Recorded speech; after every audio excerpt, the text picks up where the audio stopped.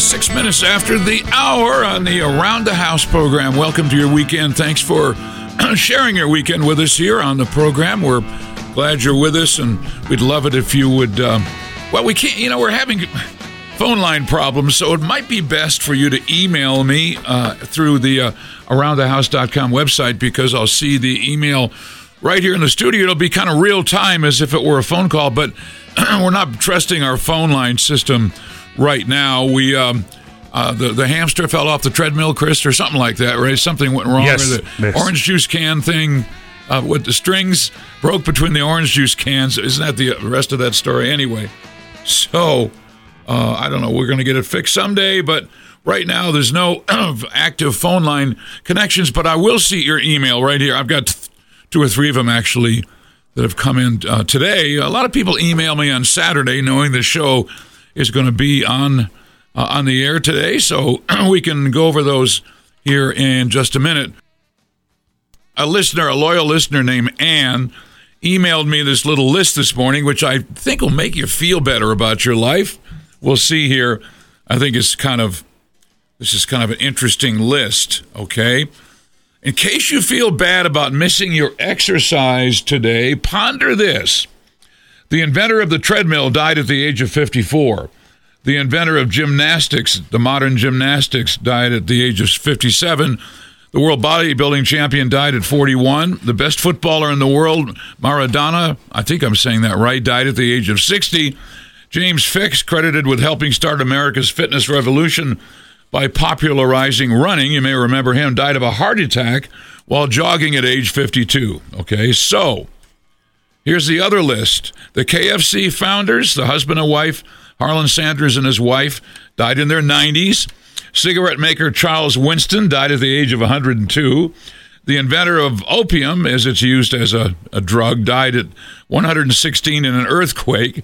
Hennessy liquor inventor died at 98. How did smart people come to the conclusion that exercise prolongs life anyway? Good question. The rabbit is always jumping up and down, but it lives only 2 years, and the tortoise that doesn't exercise at all lives for a couple hundred in some cases. So get some rest, chill, stay cool, eat, drink, enjoy your life, and don't worry so much, right? So that you want to be on the second list, right? Exercise is some people think it's not good for you, and there's a list that might prove that case. So relax and enjoy things the way they are. Anyway, we're glad you're with us here on the program, and I've got some stuff I wanted to talk about from this week that I've got a quote. I hope I can lay my hands on this right away about the gas stove thing's cropped up again. Well, this is the 3rd or 4th week in a row we've talked about gas stoves, and I warned you that the initial, the little feelers that were sent out by the government about getting rid of gas stoves, they backed off, and people went nuts, and chefs were threatening to boycott and not cook anymore, and people, keep your hands off my gas stove. And I warned you that this is how the government does their regulation, because they know what's best for us. They put a little feeler out in the news, and they know the outrageous, how outraged people are going to be about it. Then they pretend to back off and just kind of, we weren't really serious about that, and we were just kind of thinking out loud and all that. Well, here we go. There's new rules promulgated by the government this week that will effectively get rid of gas stoves. We'll talk about that in maybe in the next segment, because I want to spend some time on it. There was a great Wall Street Journal article about it this morning. So stand by. Your gas stoves are probably going away, whether you like it or not, because everybody knows, the government knows what's best for us.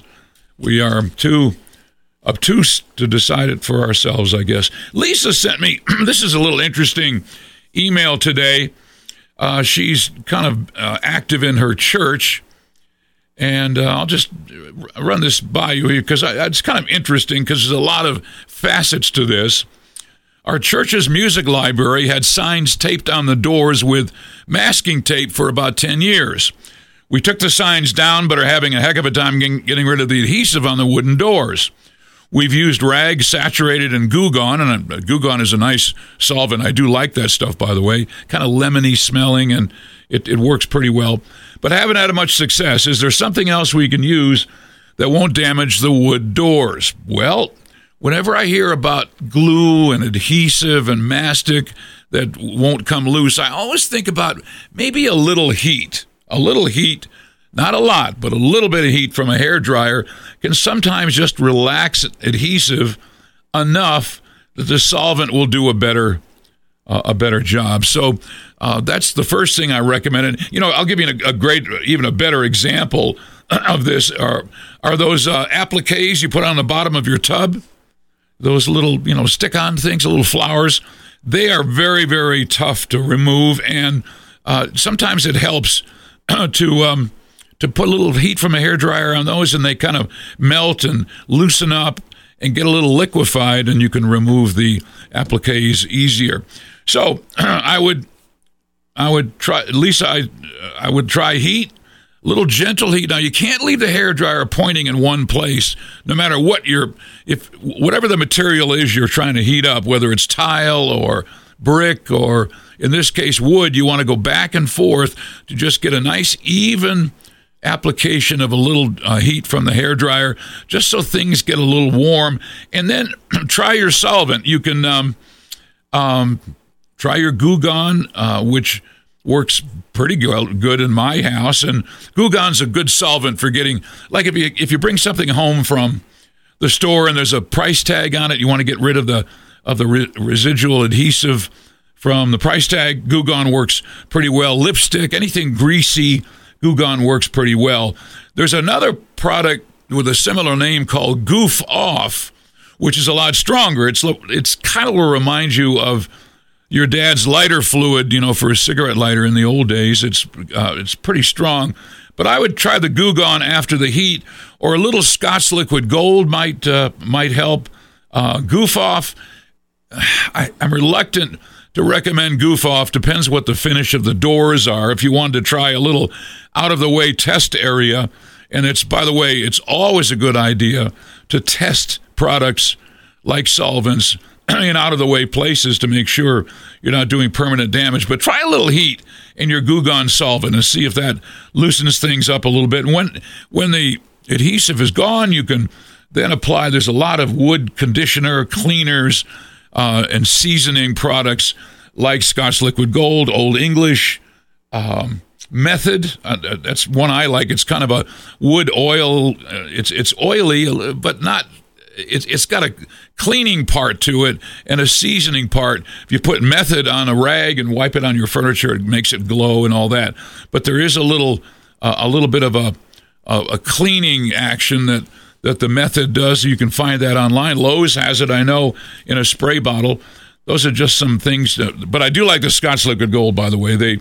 It's a tried and true product, been around for a long time. So a little heat kind of helps. The other half of Lisa's email is that they have a lectern at church with white discoloration on the edges from skin oils. Well, yeah, if people that were preaching at the church grab the side of the wood lectern, you're going to have some staining there.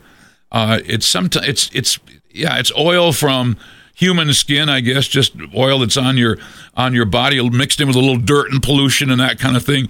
She says, we tried Murphy's oil soap and some furniture paste wax. None of that worked. Anything else that we could use? Again, Scotch Liquid Gold here can work nicely.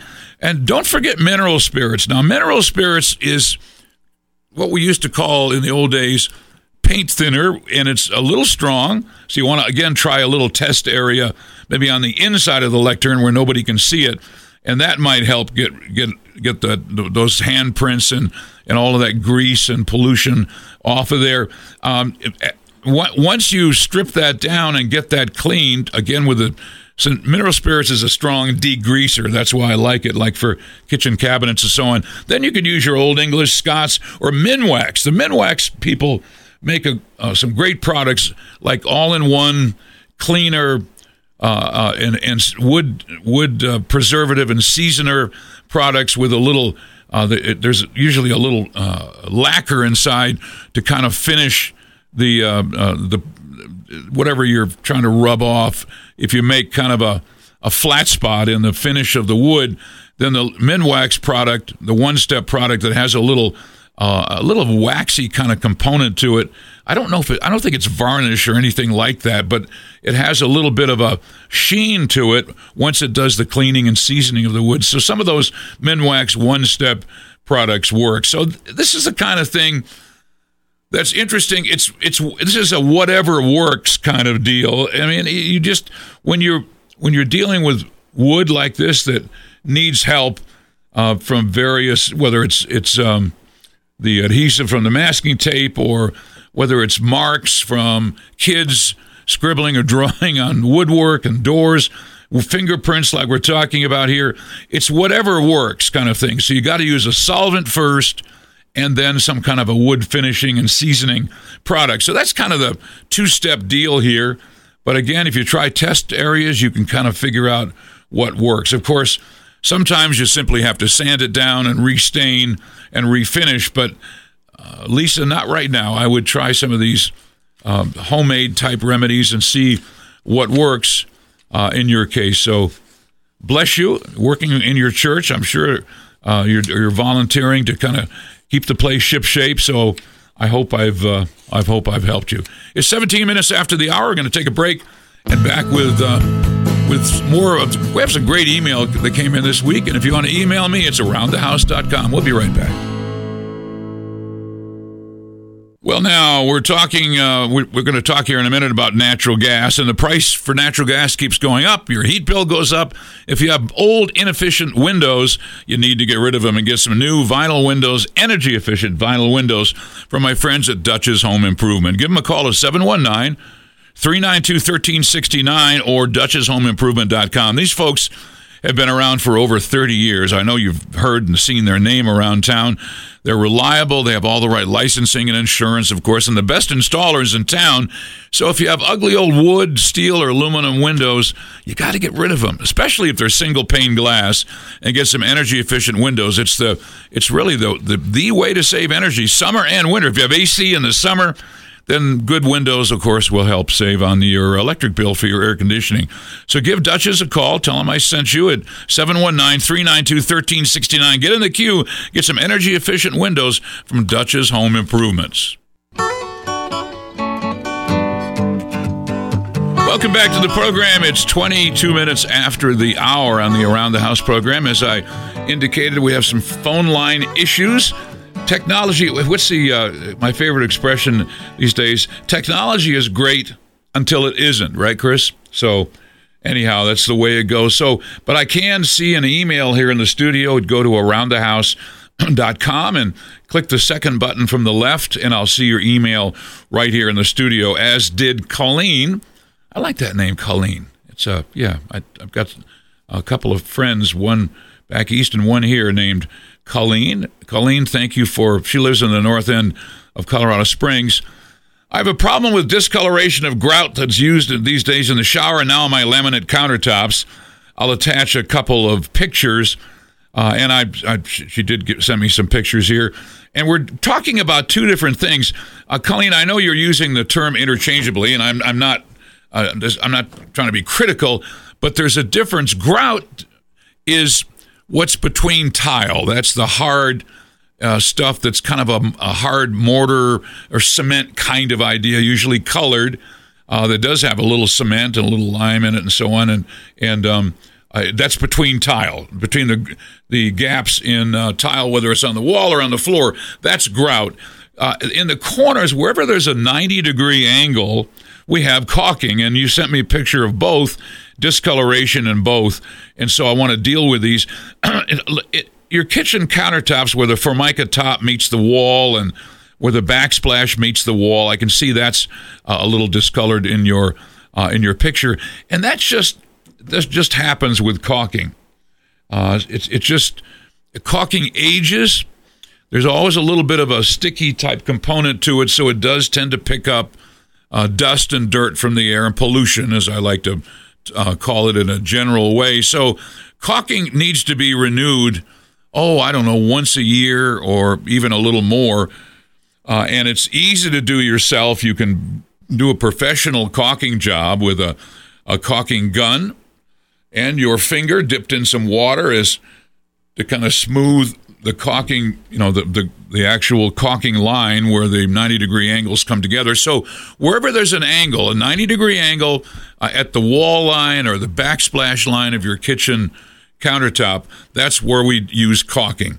You can caulk with a caulking gun, which has a trigger on it, and you get a caulking tube and stick it in there, and you know how to do that.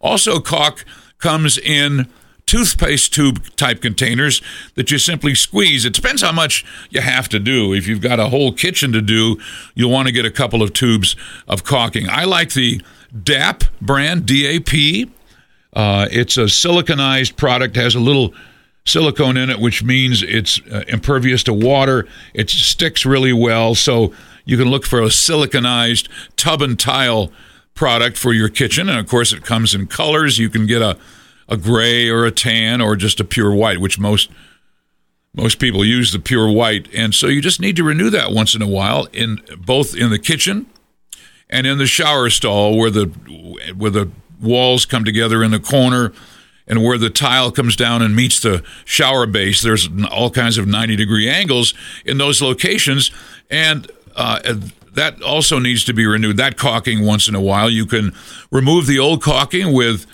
there's a dozen implements you can use. You can use a beer can opener. It works well because it's got a sharp point on it. You can use a knife, a single-edged razor blade, a wood chisel, a sharp screwdriver, or any or all of those to remove the caulking from your shower, from along your kitchen countertop, and start over. Now, there are caulking gel softeners for caulking that perhaps has been there for a long, long time. 3M makes one, but I know there are other brands that make a caulking gel. It's a softener, actually. It's a product that goes over the caulk. You let it sit there for 20 or 30 minutes or so, and it softens things up, and it makes them much easier to remove. Now, it does get pretty sticky and gooey on your fingers and on your tools, but so be it. So you can, if you have caulking that's been there a long time and it's hardened up, you can get the caulking gel product, a remover, a softener, if you would like. So if you take a shower, maybe two of you take a shower every day in the same shower stall, every 4, 5, 6 months, you're going to get some discoloration in that caulking because it just is constantly wet, and wet produces fungi, which can be mold or mildew, and so the discoloration in caulking in the shower is perfectly normal. And as it turns black, you'll see it down there. The tub and tile caulk does contain some what are known as mildicides, CIDE, mildicides, which discourage the formation of mold and mildew, but eventually it does take over. So you got to remove that once in a while and start over. You'll brighten up your shower by putting new tub and tile caulk in there, especially if it's nice, bright white. And it's easy to do yourself, as I say. Be a little patient. Remove it first as much as you can, and make sure that you scratch out wherever let's say the shower, you have a shower base that like a pan that comes up about 3 inches on the wall. Where the tile meets that is a place to caulk, and you got to remove all of that and make sure there's no water in there. You may need to take a shower someplace else for a couple of days because you want that to all dry out. If there's wet spots behind the old caulking, make sure that's nice and dry before you apply the new. You snip off the end of the caulking tube and just squirt it in there, and then, as I say, there are tools, there are plastic tools that are meant to smooth out and caulking. They're right-angled plastic little, my dad would call them doohickeys, that you rub in there to make a nice smooth line, but I use my finger. I don't even use a rubber glove. I just have a plastic cup of water in the shower, dip my finger in the water and run it along the caulk. And it depends. You might read the directions. I'm sure you have read the directions on your caulk. They talk about how long before you should get it wet. Usually it's 24 hours for a full cure on caulking. But again, your finger or a caulking tool makes a nice bead there that's even and fills in all the gaps. So that's caulking, whether it's in the kitchen or the shower, around the tub, in the bathroom, and so on. Grout is a different story. Grout gets discolored because it gets soap scum and body oils and just general, here we go again with the word pollution, just makes grout between the tile lines. You look a little grayish or kind of a brownish gray color that is not very attractive. It looks dirty, actually, even if it's not. And you can, again, grouting is easy. There's a grout scoring tool you can use to get rid of the old grout. It's like a little carbide blade. You run back and forth. You want to go down about 1/8 of an inch or so and get all that out of there with a wet sponge, and it'll be all crap all over the shower floor. You get a dustpan and broom and clean all that up. And the old grout, you'll see grooves between the tiles where you've removed it all, and then you get some pre-mixed grout that comes in tubs that's all mixed up in the right consistency and ready to go. And you can get a grout application tool, which is usually some kind of a sponge thing with a handle on it, and regrout your shower. You'll get a professional job in no time. It's one of the easiest DIY jobs around the house is to regrout your shower. You have to be a little patient and go, up and down and sideways, vertical and horizontal lines to fill that the missing grout between the tile. Then let that cure. And here's the secret to avoiding dirty, dingy-looking grout in your shower is to use a grout sealer. Now, it's easier said than done. It's a silicone-based liquid product that you have to kind of paint on with a small brush. You just can't slop it on like you can with the grout. When you regrout, you can just go back and forth and let it dry and then polish up the tile. You don't have to be careful about keeping the grout tool in the grooves between the tiles necessarily, because if you slap a little grout on the tile, you can always wipe it off with a wet sponge and polish it up. With the grout sealant, the liquid sealant, you have to be a little careful. You want to keep it on the grout only, so a little brush will help a lot, and that'll keep it from aging and getting dingy and dirty much longer, because that silicone seal will prevent the moisture from getting in the grout in the first place. So that's kind of the story. Grout is one thing and caulking is another, but they both need to be renewed from time to time, both in the kitchen and the bath. So I hope that's helpful for you, Colleen. Thank you for that email. I've given you a little bit of a soliloquy here, a monologue on keeping things clean in the bath and the kitchen, but you'll be amazed at how much it'll brighten up things when you recaulk and or regrout at your house. Time for another break. It's 28 minutes before the hour, so we'll take a quick one here. Be back. We have live email today at aroundthehouse.com. Second button from the left. We'll be right back.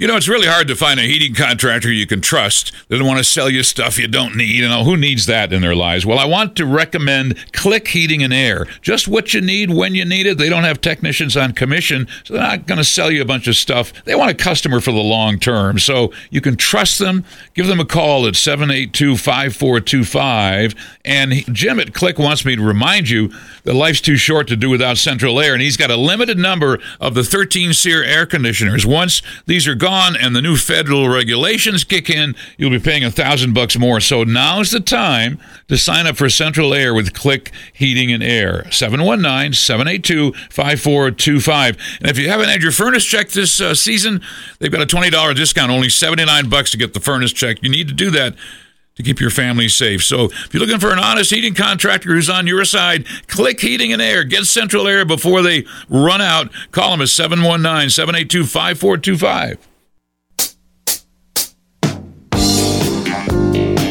It's 23 minutes before the hour on the Around the House program. We're glad you're with us. As I say, we're having phone line issues, unpredictable issues. So, you know how gremlins are when they get into an electronic or a system. I was going to say IT. This is actually phones, but it's unreliable today.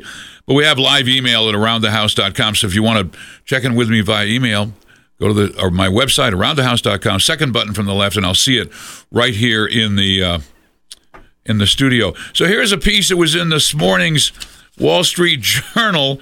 This is the third or fourth week in a row we've talked about gas stoves. I've got a little thing I want to run by you, a little quotation from C.S. Lewis to wrap all this up. I think you'll get a kick out of it. So anyway, Wall Street Journal editorial board. When progressives can't pass their agenda through the front door by going to Congress, they sneak it in through a regulatory back window. That's what the administration is doing with gas stoves. Here we go now. As we talked about, the Energy Department this week proposed new rules that amount to a gradual de facto ban. A Biden appointee on the Consumer Product Safety Commission ignited a firestorm last month, threatening to ban gas stoves.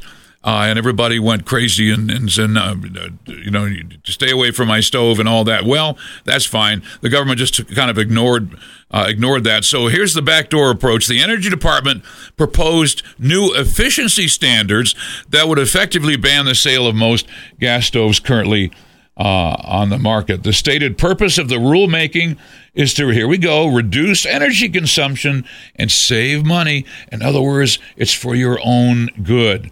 But these benefits are meager. The Wall Street Journal says the department estimates the proposed rule would reduce energy use by a mere 3.4% from the status quo, and consumers on average would save $22 over a cooktop's lifetime. How about that? Let's see here. Even this assumes the standards are technically achievable without compromising performance. A spokesperson for the Association of Appliance Manufacturers tells us that gas cooktops would have to be completely redesigned, burners have to be smaller, heavy grates altered, and would increase cooking times. 20 of the 21 gas stovetop models the Energy Department tested would not meet the proposed standards. So manufacturers would have to spend hundreds of millions of dollars redesigning stoves if they bother, which they won't. Why would they, right? This reminds and these costs would be passed, of course, on to us consumers, right, in higher prices. The Energy Department estimates increased appliance prices will be offset by lower energy bills and climate and health benefits. They always say that. But these benefits are speculative in the future, while higher product costs occur right now. Government's always talking about the long term, but we have to spend money in the short term, right? Making appliances more energy efficient involves trade-offs. Consumers and manufacturers may choose to make them, but they shouldn't be forced. This kind of is the money paragraph here. Recall how federal efficiency standards reduce the performance of dishwashers. Machines that once washed and dried dishes in an hour sometimes take 2 or 3 and still don't get the job done. I remember when that hit the fan. Biden officials claim the proposed gas efficiency standards are feasible, but that's what they always say, like with fuel economy mandates for cars, forcing more electric cars. In both cases, with electric cars and appliances, the administration is using regulation to impose policies and coerce behavior they can't get Congress to endorse. And there's the rub. Congress has the power of the purse over these bureaucratic, out-of-control agencies, and they could put their thumb in their eye, but they won't do it. They just let the bureaucrats make the rules that affect all of our lives. So finally, here's the last paragraph here. The new rules portray that the administration is trying to eliminate gas stoves by whatever means possible. The Biden the Consumer Product Safety Commission, was preparing to use the Federal Hazardous Substances Act as a pretext to ban them before the public went crazy last month, claiming emissions were a hidden hazard and all that. It exacerbated childhood asthma, which, of course, if your child has asthma, you get an electric stove and have a nice day, right? And this is, listen to this, the last sentence here. The Inflation Reduction Act also includes an $840 rebate to buy electric stoves plus $500 to convert from gas. Yes, Americans, they really are coming for your gas stoves, according to the Wall Street Journal. $840 rebate and a $500 credit for changing from gas to electric, conveniently billed to our great-grandchildren who haven't even been born yet and don't even know the kind of burdens we're putting on them. So if they can't get it one way, they get it another.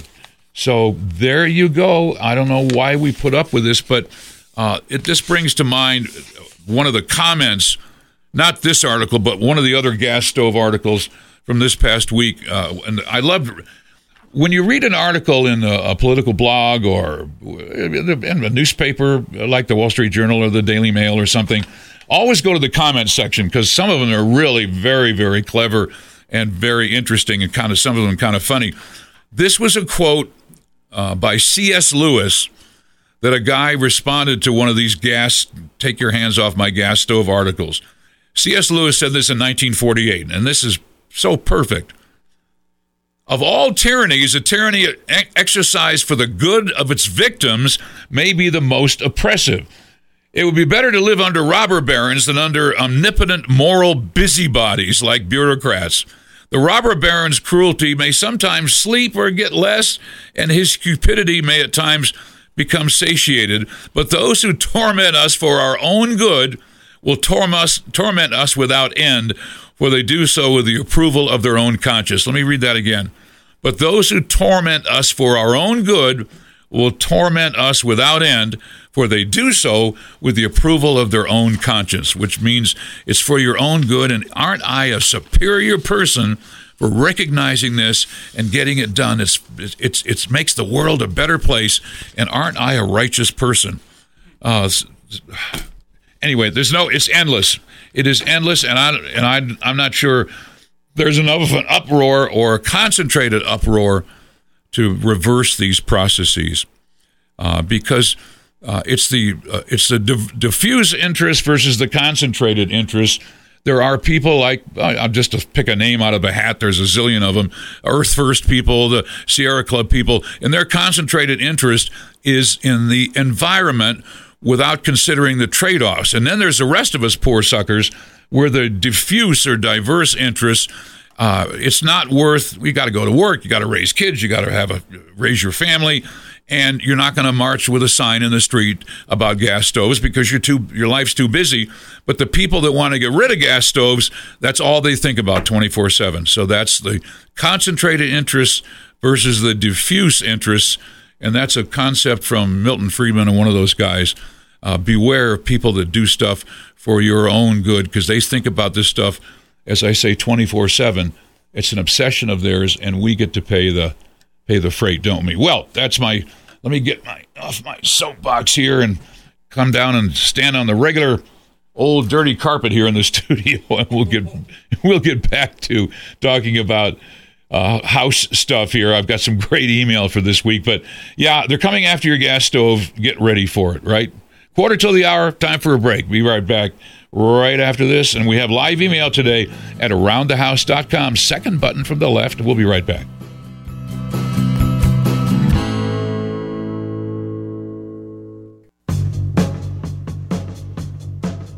Okay, it's 10 minutes before the hour on the Around the House program. Good to have you with us. A shout out to our fans and friends in Casper listening on KTWO up there at the mighty K2, as they call it, up there in Wyoming. We're glad you're with us on the programs. Thank you for all your loyalty up there. I've been going into, I guess my show started in Casper 1998, as I remember, so it's been a long time, and we're so glad that's 25 years. So thanks, Casper, for hanging in there with us at K2. Now, they do time shift the program a little later on a Saturday afternoon, so if you want to get involved on the show as it's on live, we're 1 to 3 down here in Colorado, so you can normally you can call during that time, but today, which is they're not going to get this show till next week, are they? Is that right,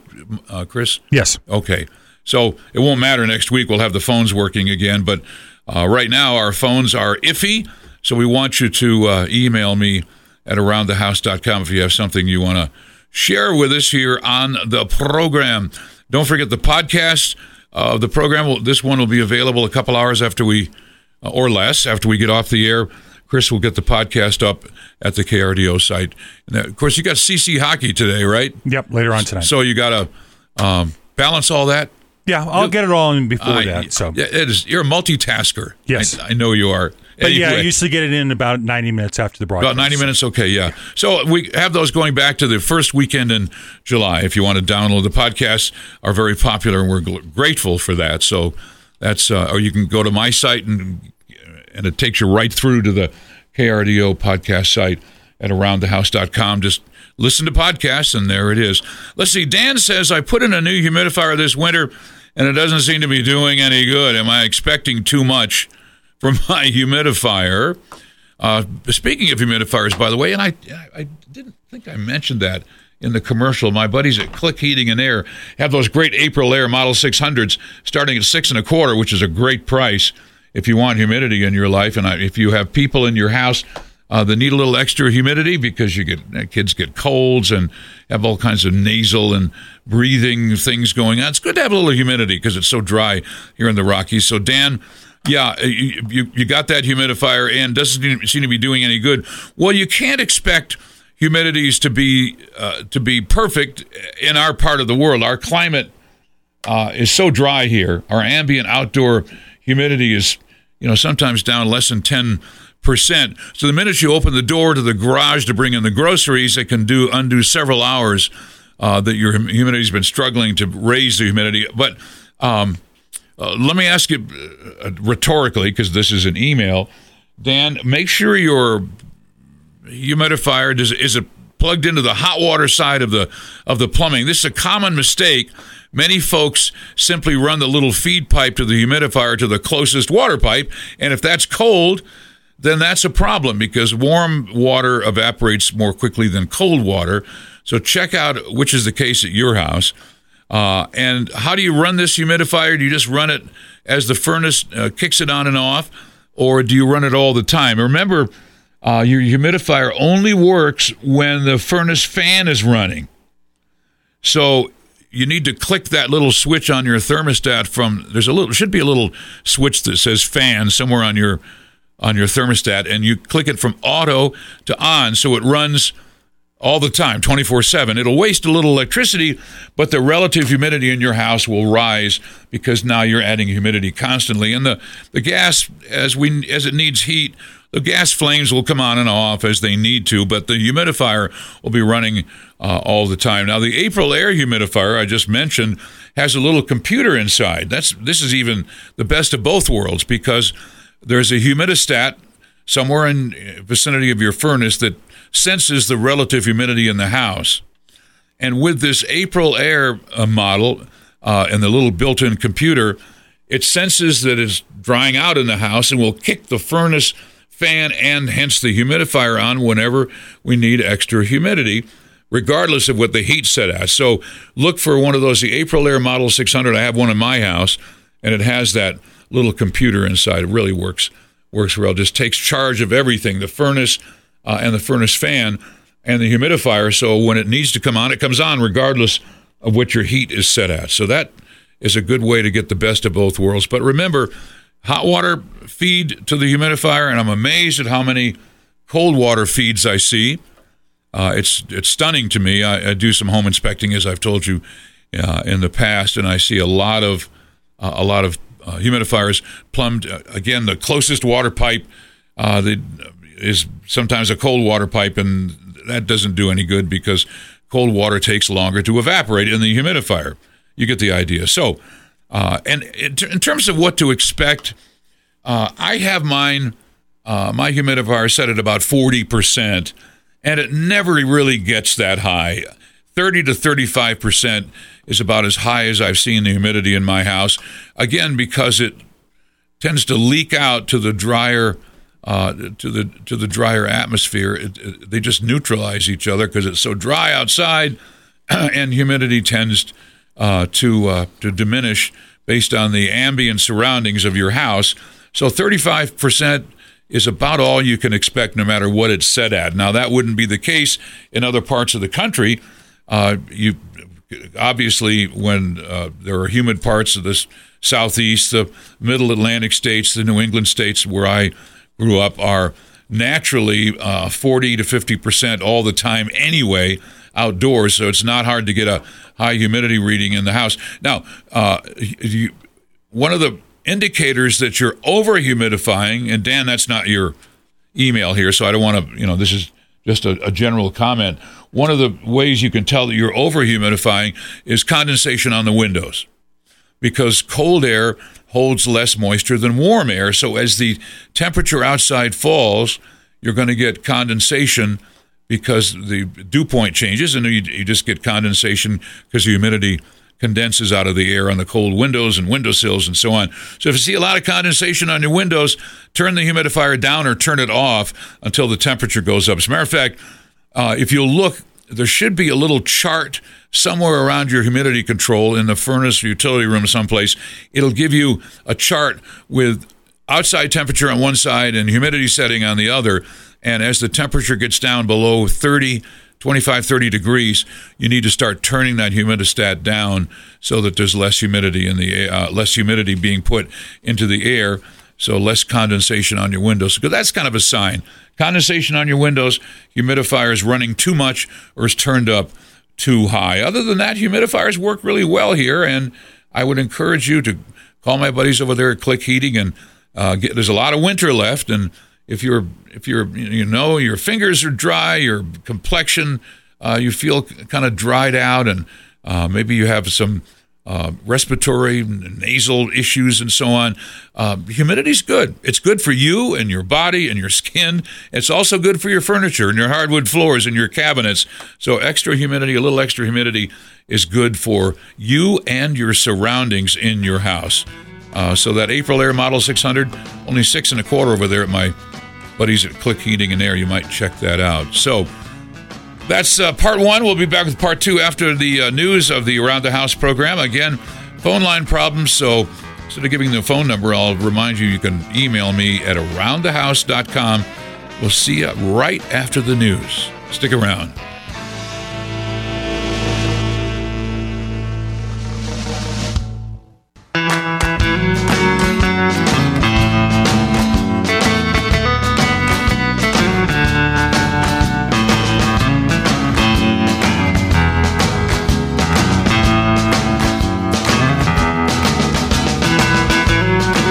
It's 6 minutes after the hour. Good to have you with us. Part two of Around the House. We're glad you're with us here. We have some phone line issues today, so if you want to get a hold of me, and I'd be delighted to read your email on the air, just simply go to aroundthehouse.com. Second button from the left, it says, I can never remember, Chris. It says either email Ken or contact Ken, and I can't remember which it is. Anyway, I'll see your email right here in the studio. And Chris reminded me, and I appreciate you doing that, buddy, every Sunday I record a little promo for what's coming up on this week's program, and we talked about ice dams in the promo and clogged gutters, frozen gutters, those kinds of things. So it's worth talking about. Now it's warmer today, but it won't stay like this for a long time. We were just talking about what an awful time they're having back east. Mount Washington, which is the tallest peak in New England, is 110 below zero. They have some wicked winds up there. They have set in the past records for all-time wind velocity in the continental U.S. sometimes and that sort of thing. Well, it showed a picture of the weather station on Mount Washington, and it was just coated with ice. And there's a WMUR, I think, one of the Channel 9, one of the TV stations has their antenna on Mount Washington, and you can see it sticking up. It has an ice shield around it. It has like a big heated cone around the antenna because the antenna itself, if it freezes up, you don't get any radiation from it. So the ice freezes on the cone, but the antenna's inside the cone, so people can still watch TV. But it's wicked on Mount Washington. Well, all of New England, New York State, now they're getting all hit with wicked wind chills and ice storms and all kinds of issues back there, which is kind of what winter does in the northern hemisphere this time of year. It's not a mystery. When I read the Mount Washington article, Chris, on Daily Mail, which, by the way, I really like. DailyMail.com. It has a great section for the U.S. And in the comment section, every single comment was about, hello, global warming, and it's 110 below zero. Anyhow, I wanted to talk about ice dams a little bit because we do have them here in our part of the world, in the Rockies. Ice dams, of course, are prominent because when you get that freeze-thaw cycle, that's where ice dams come from for the most part. We get those overnight below freezing temperatures, and then in the day it can be like today, 55 or something like that. So you get the freeze-thaw, and you get a little extra snow up there on the north side of your roof. that snow stays there because the sun's too low this time of year. So that tends to, in the freeze-thaw cycles, turn to ice, and there's ice dams. So it's a combination of snow buildup, of shadow from the sun, of melting and freezing and refreezing snow and that kind of thing. Ice dams are not funny because they can really affect your structure of your house itself by getting inside the house, getting freeze thaw of the freeze thaw can get under the shingles. We can get ice melting and refreezing in the attic, and water stains and mildew and mold in the attic and all kinds of stuff you don't want any part of. So if you have an ice dam on the north side of your house, and that's where they almost always are, icicles and ice dams. Icicles tend to be a little more of a southern thing because you get a little more melting with the warm sun and then refreeze. So you can get icicles anywhere around your house. Probably the bigger ones, the ones that you remember, the long ones that can hurt people, tend to be on the southern exposures because of that freeze thaw thing. But ice dams, icicles, wherever they happen to be, are a pain, and you need to kind of deal with them. Now, if you get ice dams, chronic ice dam issues, then heat cable is the way around that. Heat cable, you just lay it on there's 2 or 3 ways to install it. The common way, you see this in parts of the country like Minnesota and places like that where ice dams are a major issue. They'll zigzag it along the bottom of the roof on the bottommost shingles and just leave it plugged in year-round, and it gets warm when the temperature gets below 37 Fahrenheit, and instead of the ice dams forming, this zigzag heat cable tends to retard them, and the water melts and gets into the gutter where it belongs. And then you can lay heat cable in your gutter if you want. Just lay it in the bottom of the gutter and just string it out. You can even drop heat cable down through the downspouts because sometimes they freeze and cause all kinds of issues. And you can leave this stuff there plugged in year-round. So heat cable is the answer. Now, if you have gutter covers or gutter screens like, Leaf Guard and Gutter Helmet, those kinds of, there's several brands. Those I don't want to pick on those two necessarily. But gutter covers, by their very nature, tend to produce ice dams a little more often than regular gutters because the snow just kind of sits there instead of melting into the gutter so much, and it clogs up the little slots and the holes and so on in gutter screens. So again, you can use heat cable to get rid of that ice dam formation. One of the things that I see a lot, if you have a north-facing house, if the front of your house faces north, and I'll see this so often, there'll be you walk up the driveway, and there's a sidewalk going into the front door, and there'll be a downspout right there. The downspout freezes and overflows. The water drips onto the front walk, and there's a skating rink on that sidewalk. Well, that's all because of the north exposure. No sunshine. The sun's too low to heat up that area. So that's a great place to drop a heat cable down through that downspout, and again, leave it plugged in so it'll start to melt the ice before it forms. Also, of course, hopefully the builder will have tunneled under the sidewalk so the downspout dumps into a pipe and can run under the sidewalk. You get that idea. But if you have a skating rink in the front of your house from an overflowing gutter, it's usually because the downspout's full of ice. And sometimes you have to wait till spring to get that heat cable down there because you can't. It's fairly difficult to melt ice that's clogged up a downspout. So that's just some thoughts on ice dams and gutters and frozen gutters and so on. They're not good news, as I said in my promo, because they can really affect the shingles and interfere with your roof and your roof leaks and so on. Ice storms. I don't think my son lives in Sioux City, Iowa, Chris, and they get ice storms there a lot. It's a combination of kind of sleet and rain and freezing drizzle and snow and all that they get. We don't get that as much here, where the power lines go down, the trees fall, and so on. We do get it a little bit. The folks out in our part of the world, the people that are affected by this ice formation are more out east, where the power lines are all above ground. So they collect ice. When you get enough ice, they'll break and so on. But we don't have the ice dam or ice storm problems that they do in more humid parts of the world.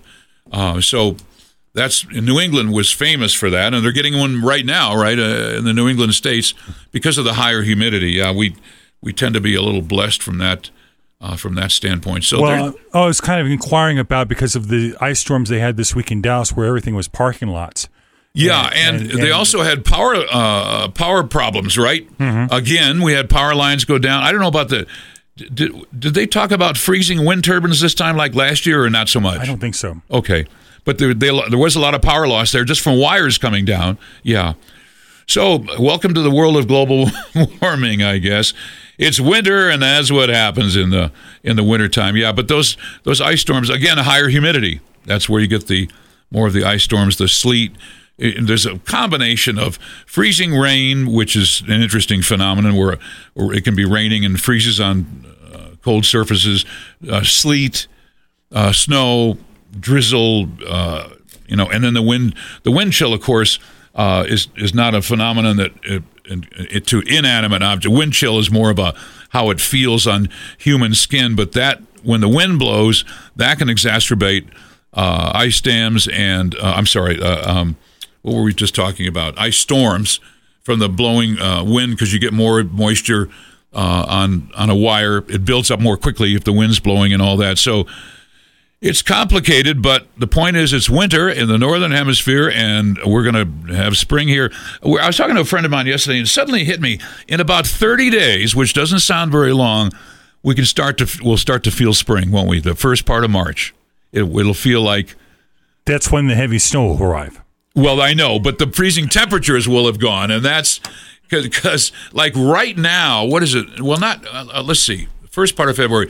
The second, third, and fourth weeks of February, I'll go outside and I'll see the little crocuses popping their little leaves up. So that's not that far away. Yeah, March is our heaviest snowstorms, but but it's more mild weather, and the cold temperatures are. I've had enough this year. Time for something else, right? Spring ain't that far away, and I love spring here. When the trees start coming out is such a wonderful time of the year, especially when the forsythia start blooming and the little bulbs start to appear and so on. By the way, don't forget winter watering when it warm. Like this weekend would be a good time to winter water when it's 50, 60 degrees. Make sure your flower gardens and lawn has a little moisture on them, and that's pretty important. If the ground's frozen, I have a friend who's in the construction industry, does excavating and those kinds of things. He said in certain parts of the county, they have 12 inches of frozen ground, frozen earth, which he puts in septic tanks and things, and they have to scratch through that. But that's not. I remember when I first got here in the 70s, it wasn't uncommon to have 36 inches of frost in the ground, and boy, you try to dig a hole to build a house, and that's a tough situation. War stories, right? Weather war stories. I'm a little late here, 17 after the hour. We'll take a break. Be back with, phone line issues, so live email at aroundthehouse.com right here on Around the House. Here's a commercial for Dutch's Home Improvement, a name I know you've heard and you've seen them around town. They've been here over 30 years. Gary, the owner of Dutch's, I'm impressed with his commitment to customer service. Good old-fashioned customer service. He carries only the best brand of windows, and that's the topic of this commercial, in that natural gas prices will continue to go up, and if you've got ugly old windows, especially with single-pane glass, you're wasting a lot of money. So I want you to call Dutch's, get some energy-efficient windows, vinyl windows from Dutch's on your house to start saving money the minute they go on, both summer and winter. If you have AC in the summer, then good windows will, of course, save you energy then.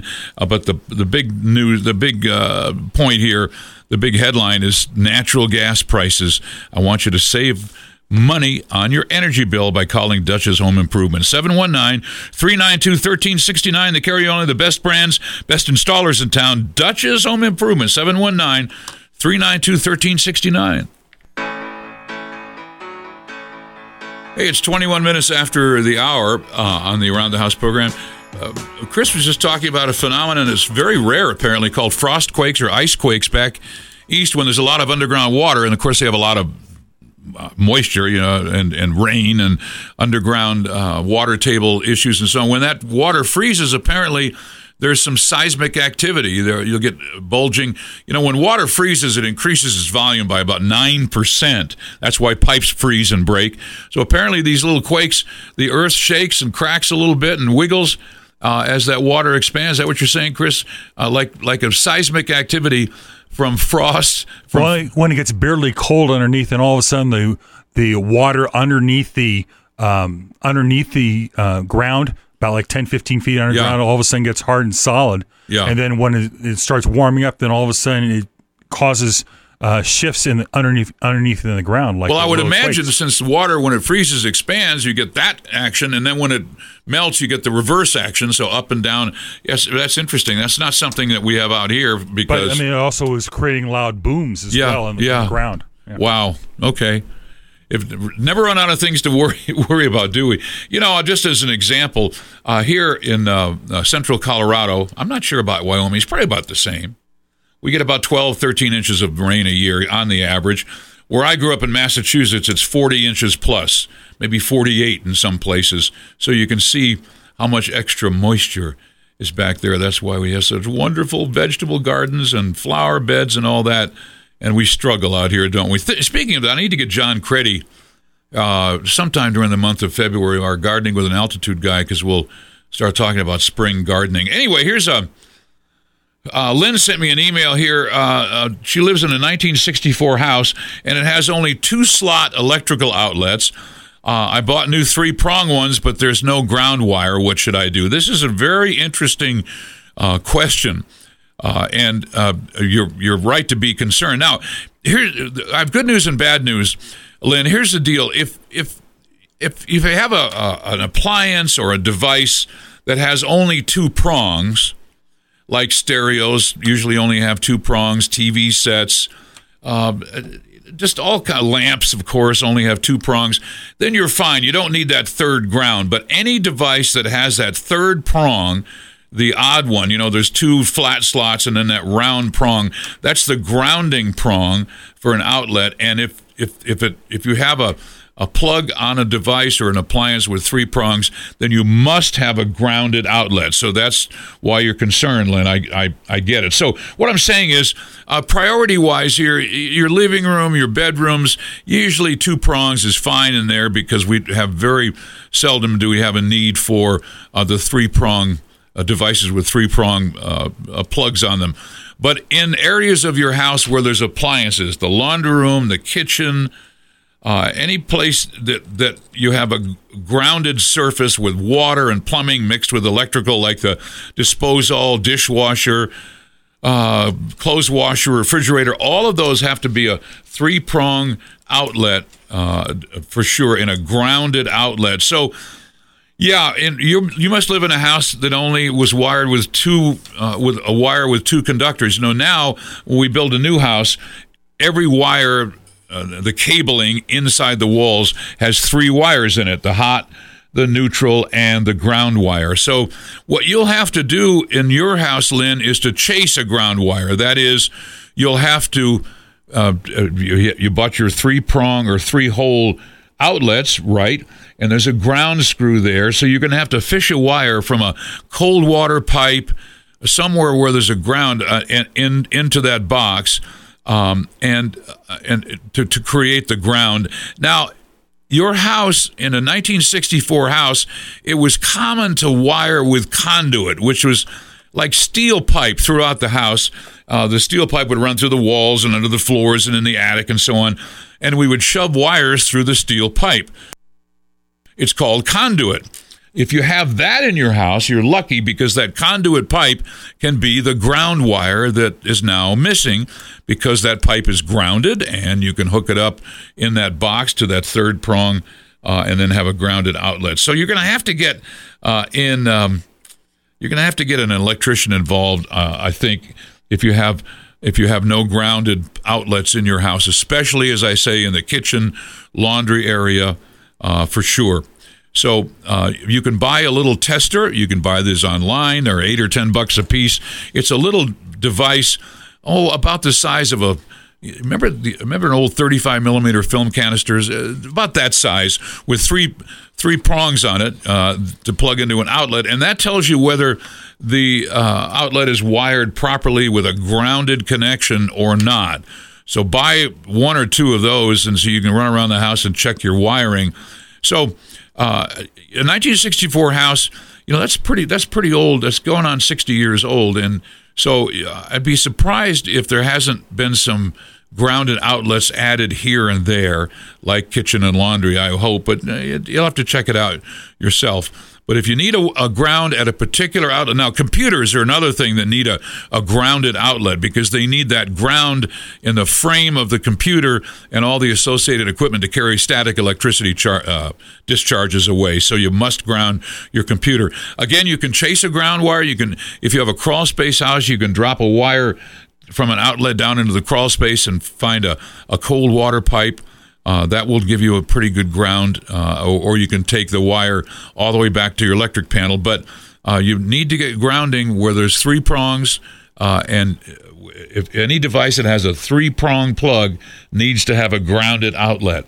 So that's going to be roughly 25% of the outlets in your house. The rest of them can stay two-prong if you'd like. Who cares, for a lamp or a clock or anything like that. One other comment on older wiring. Ground faults, GFCI, ground fault circuit protection, was invented in the kind of the mid-70s, give or take. These are the outlets that have those little push buttons in them, like you see in bathrooms and motels and places like that. And that you need those in your house. You can just put those wherever you have a regular outlet. Just stick the GFCI outlets in there. You don't necessarily need a third ground wire for them to do their job. And it's better to have a ground wire, but it's not 100% necessary if you put GFCI outlets in as added protection around plumbing. But you got to get those. You got to get those grounded outlets. There's no substitute for that. So that's kind of the story on that in an older house with older wiring. Three wiring of houses. I remember I saw my first grounded outlet in the late 60s, I guess. It was kind of common. As a matter of fact, I do remember seeing some GFC outlets maybe in the late 60s, early 70s, that kind of thing. So that's kind of when all this started. Grounded third wire grounding started sometime in the 60s. And it depends what part of the country you were in, whether it got done quickly or not, and whether you had conduit or not. Different jurisdictions had different rules at the time. Of course, now the federal government wants one size fits all for everybody, but that wasn't the case 40, 50 years ago. So, Lynn, that was a good question. I'm glad you got in by email here. Speaking of email, if you have tried to call in and you can't get in, there's a reason for that. We have some phone line issues here, but we have live email at aroundthehouse.com. Time for a break. Be back right after this, right here on Around the House. Welcome to your weekend. Thanks for sharing it with us on the program. We'll be right back.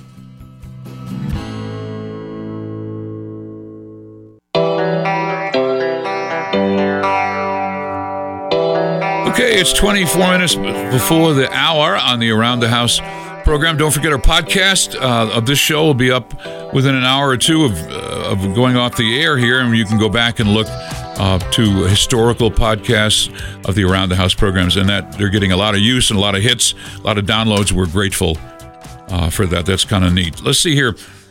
Ron says, I bought a new water heater. Should I put a blanket around it? Well, I would have answered the question a little differently in years gone by than I am about to. I used to say, yeah, put a blanket around all of them. And I don't think that's necessarily the case. First of all, there are new requirements in the last, I'm thinking 4 years, it goes by so fast, 3 or 4 years, the federal government came up with new rules about thicker insulation around water heaters. So water heaters have gotten a little fatter, and there have been, I've heard anecdotes of people that can get their old water heater out of the closet, but they can't get the new one in because the door is not wide enough, that kind of thing. So water heaters have gotten a little bit bigger in diameter.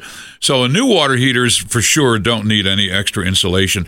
And if you think about it, if you have a hot water heater in a gas-fired water heater in your furnace room, utility room, any radiation from that water heater stays inside the energy envelope of your house. So it's not a big deal inside the heated living environment of your house. Now, if your water heater, those of you in manufactured homes have a water heater closet on the outside of the building where it gets really cold, yeah, you want to put a blanket around that, or in a crawl space. And there are, water heaters, stubby electric water heaters. They don't make the stubby or short gas water heaters anymore, but any water heater in a crawl space, which is not a conditioned space, it's not part of the indoor living environment, that should have a blanket around it. Any electric water heater, regardless of location, it's a good idea to put a blanket around it. If you have an electric water heater inside your house, in the furnace room, it costs 3 or 4 times to heat a gallon of water with electric than it does with gas. That's why this insane push by the federal government to electrify houses is so crazy. But I'm not going to get on that soapbox again. But anyway, it's because it's so expensive to heat water with electricity that you really should wrap a blanket around any electric water heater, regardless of location, okay? And any gas water heater in a cold spot in the house should have a blanket wrapped around it. But again, in most cases, you people listening to the program, the typical setup, probably in 80-90% of houses I'm broadcasting to, has a gas water heater inside the house, and a blanket is sort of optional. Okay, I don't have one on mine because I don't think it's a cost-effective thing to do. But if you do put a blanket around your gas water heater, make sure there'll be some air intake screens or vents here and there that you want to make sure you don't cover up with your water heater blanket. And of course, any controls, you want to protect those from the blanket. So you can get prepackaged insulating blankets. What it is fiberglass insulation wrapped in plastic. You can get those for $15 or so at Lowe's or Walmart or online or whatever. And so that's kind of the story with that. And you asked about, Ron, about if you need one. You say you bought a new water heater, but didn't say where it is or what kind it is. If it's just a gas water heater in your furnace room, I would just leave it alone. I don't think it's a big deal. But anyway, new energy efficient standards. I'm looking here in my notes. Oh my gosh. Yeah, it looks like about 7 or 8 years ago, like 2015 is when those new standards came along. So any water heater you bought in the last few years will have extra insulation around it anyway, so it's kind of superfluous. But again, any electric water heater, regardless of location, I would wrap a blanket around it. And they quit making what we used to call stubby water heaters, the short ones. They're about 42 inches tall, something like that. Yeah. They quit making those in gas about 20 years ago, and I never got an explanation for why they quit making them, other than they weren't selling that many, I suppose, and they're more expensive. So anybody that's got a stubby gas water heater in a crawl space, you got to replace it with an electric water heater, which means you got to run an electric line there and all that. So what are you going to do, as they say? Let's see. Paul says, I've heard you talk about, and I haven't talked about this for a while, I've heard you talk about cutting off the bedroom doors for better heating. Why do this, and what's the best way? Paul, that's a great question. And as I say, I haven't talked about this in a while. So if you get new carpet and pad in your house, you may notice that there was a gap below the bedroom doors that now is closed up because the new pad and the carpet are thicker. So you always have to have a gap from the bottom of the door to the floor covering. About 1 inch to 1.25 inches or so is ideal. If you close that gap up, then you're not going to get good heat in those bedrooms because the heat has to circulate. With the bedroom doors closed, the heat that comes out of the heat registers in the floor has to go someplace. It has to escape out of the room and get back into the furnace. And the only way they can do that with the door closed is to have what we call an undercut. That's a gap from the bottom of the door to the floor covering, to the carpet or wood, whatever it happens to be. The warm air has got to get back and get through that furnace. You get the idea. It has to circulate. So you want to, if you put, sometimes builders just don't do this well, or the builders don't realize how fancy a carpet and pad is going to be in that house, and so there won't be a space there in the first place, and that means you got to cut the doors off yourself.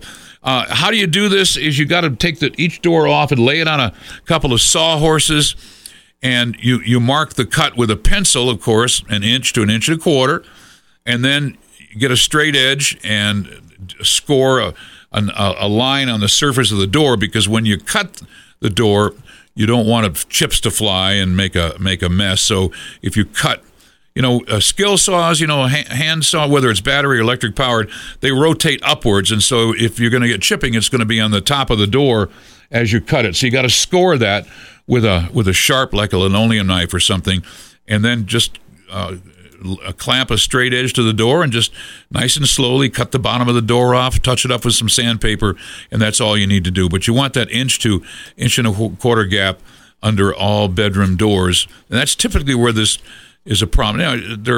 I suppose there can be an office or a hobby room or something, other places in the house that also need this, because again, otherwise the rooms will heat poorly. Generally, the living room, kitchen, dining room, great room, family room, those are all open spaces, and we don't really worry about undercut of doors in those cases. So now, the only exception to this, and I don't want to get off in the weeds here, but I have to maybe get off a little bit, is some new homes, builders put cold air returns in each bedroom separately, and that's a really cool way to configure a house, because in that case, the door can be as tight as you want. The heat circulation doesn't have to escape from the bedroom and get out into the house itself.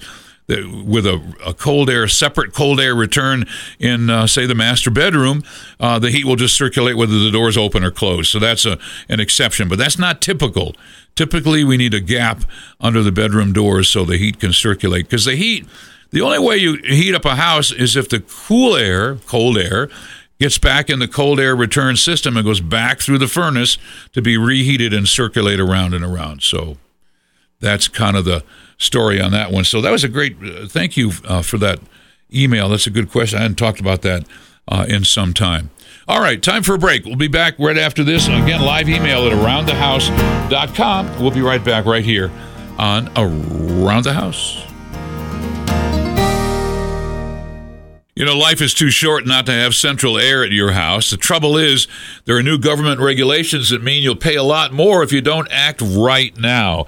Now, Click Heating and Air has a limited supply of the 13 SEER air conditioners, which have been allowed, for many years now. Once these are gone and the new regulations kick in, it'll cost $1,000 or more for your AC system. So now's the time to get this done. Call Click Heating and Air and say you want central air at your house, so you don't have to go through another hot summer, and you'll love it. You'll just love central air. I love mine. It's like creating your own indoor air environment. So call Click and get in the queue for the limited supply of the 13 SEER air conditioners, 719-782-5425, or go to their really cool interactive website with instant pricing at clickheatingandair.com. But act now before these supplies are gone.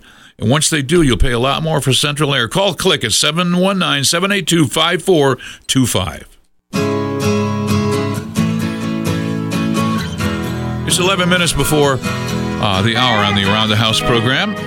One more shout out to our friends up there in Casper, listening on K2, 50,000 watt KTWO in Casper. If you ever get into Wyoming, just punch up 1030 on the dial, and wherever you go in Wyoming, that's pretty much where you hear KTWO. We're glad you're with us. Let's see. Chris had asked me, we were talking about ground faults, GFCIs, the little push-button outlets that you can put in your house to make the house safer, especially around plumbing, because plumbing and electrical don't mix, and you don't want to get shocks, and you don't want to have jeopardy with electric hair dryers or curling irons or whatever you use around a sink. GFCIs will protect you. And by the way, outside outlets too have to be GFCI. Anything, garden sheds, outdoor buildings of all kinds, and in the garage.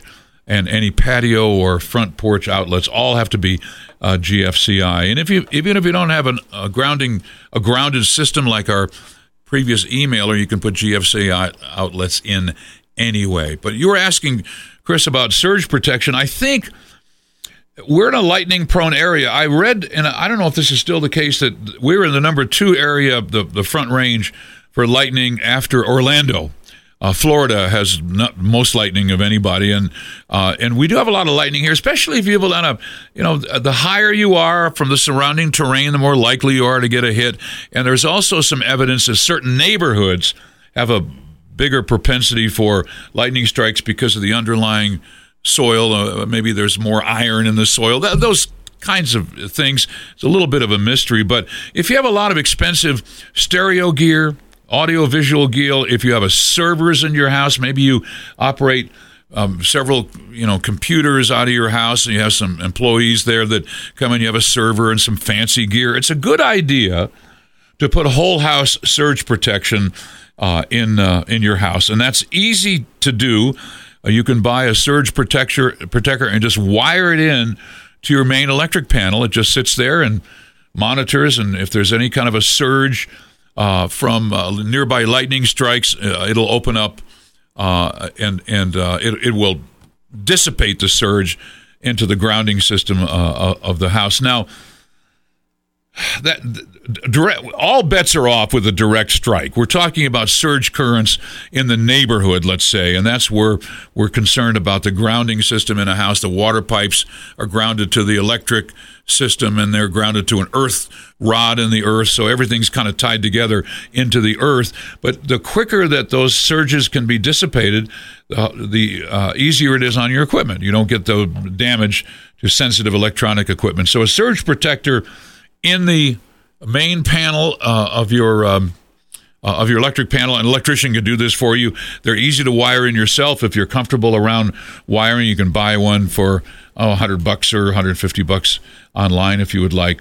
Surge protection is good, but don't forget that only protects the electric system. If you've got incoming phone lines or cable like Xfinity or something, you'll need additional surge protectors for those lines, and that's another, you can call Xfinity and get that worked out. So that's the story. Surge protection in a lightning prone area like ours is probably a pretty good idea, especially if you have a lot of expensive gear.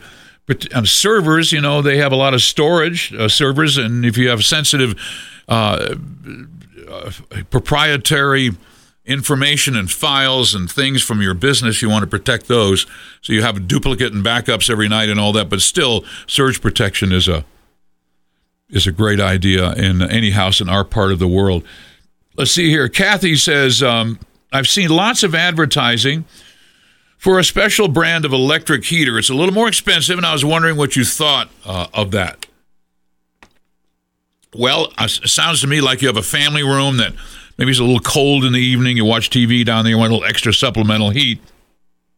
So it doesn't, more expensive or less expensive electric heaters, it doesn't make any difference. It takes a specific number of BTUs on any particular day, and which converts into electrical watts to satisfy the heat loss in that room. So if you get them from an expensive or a low-priced unit is irrelevant. Electric heaters are pretty much 100% efficient, so it doesn't matter how much you spend for your electric heater. I know the brands that you mean. They come in kind of fancy wood cabinets, and they're kind of sexy looking and all that. But I just think a ceramic space heater or a quiet oil-filled radiator type, you've seen those, work just as well. A fan-driven one, like the little ceramic heaters, they're great because they heat the room up more quickly.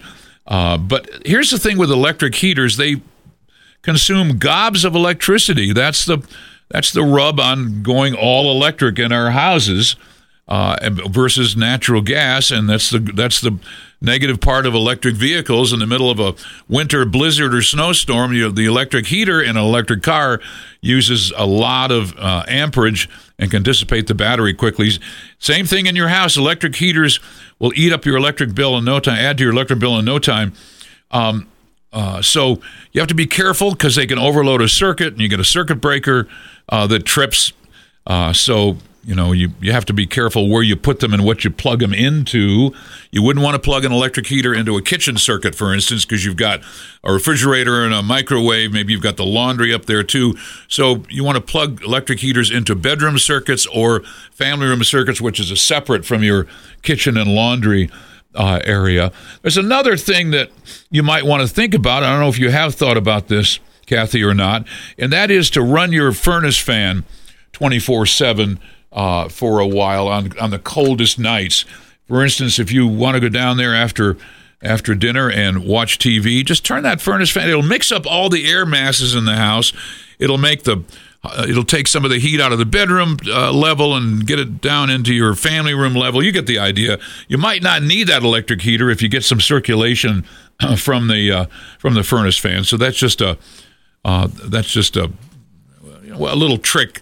You can use that in the winter to kind of moderate the temperatures in your house. You can also use it in the summertime because you can also use it to even out, like the basement might be full of cold air in the summer on a hot afternoon, and because cold air goes downstairs, right? You can turn the furnace fan on and pull that cold air into the system, moderates the temperatures on both levels. So that's just another thought. Finally, here, what do we have? This is from Catherine, another Kathy. When my washing machine drains, suds come up through the basement shower drain. Would a liquid drain cleaner work for this? Probably not. You probably need to get that line cleaned out. We talked about this a little last week. When you run your washing machine year after year after year, there's a certain amount of lint and threads and just material that goes down those drains that get stuck in there. And I think that's what might be going on. Your laundry drain is just kind of partially plugged up with material from your washing machine. Now, when we think about sewer lines, we clean out the main sewer line going out to the street, and that's fine. Everybody does that. But the branch lines in your house, like the laundry and the kitchen specifically, have special concerns, like the kitchen line's full of grease, right? And so that can slowly, just like your heart arteries, hate to say that, Chris, but they get smaller and smaller the more the more cholesterol is in your system. Same with a kitchen sink line, same with the laundry. So you might want to, Catherine, get a sewer cleaning company in there to specifically clean out those branch lines. They'll get a little smaller blade and shove it down through there and blast some water down and get those all cleaned out. And it's not a good sign to have the shower drain cough up suds when your washing machine drains. It means that the shower and the laundry are tied together, and one is and that common line is probably full of lint and threads and junk from your washing machine. So, yeah, you need to what? Oh, I was just saying maybe hair. Oh, yeah, you're right. Hair can, that's right. Long hair, particularly if you have a lot of people with long hair in the house, like daughters and wife and so on with long hair. That affects the tub, the showers, and the laundry. You're right. Absolutely. So get those branch lines cleaned out, kitchen and laundry, and you'll be all set. Thank you for that email. Chris Moyer, thank you in the control room under difficult circumstances. I appreciate your help today. We'll see you next time. God bless. Have a wonderful week. Don't forget the podcast at AroundTheHouse.com. Have a good one. We'll see you next time right here on Around the House.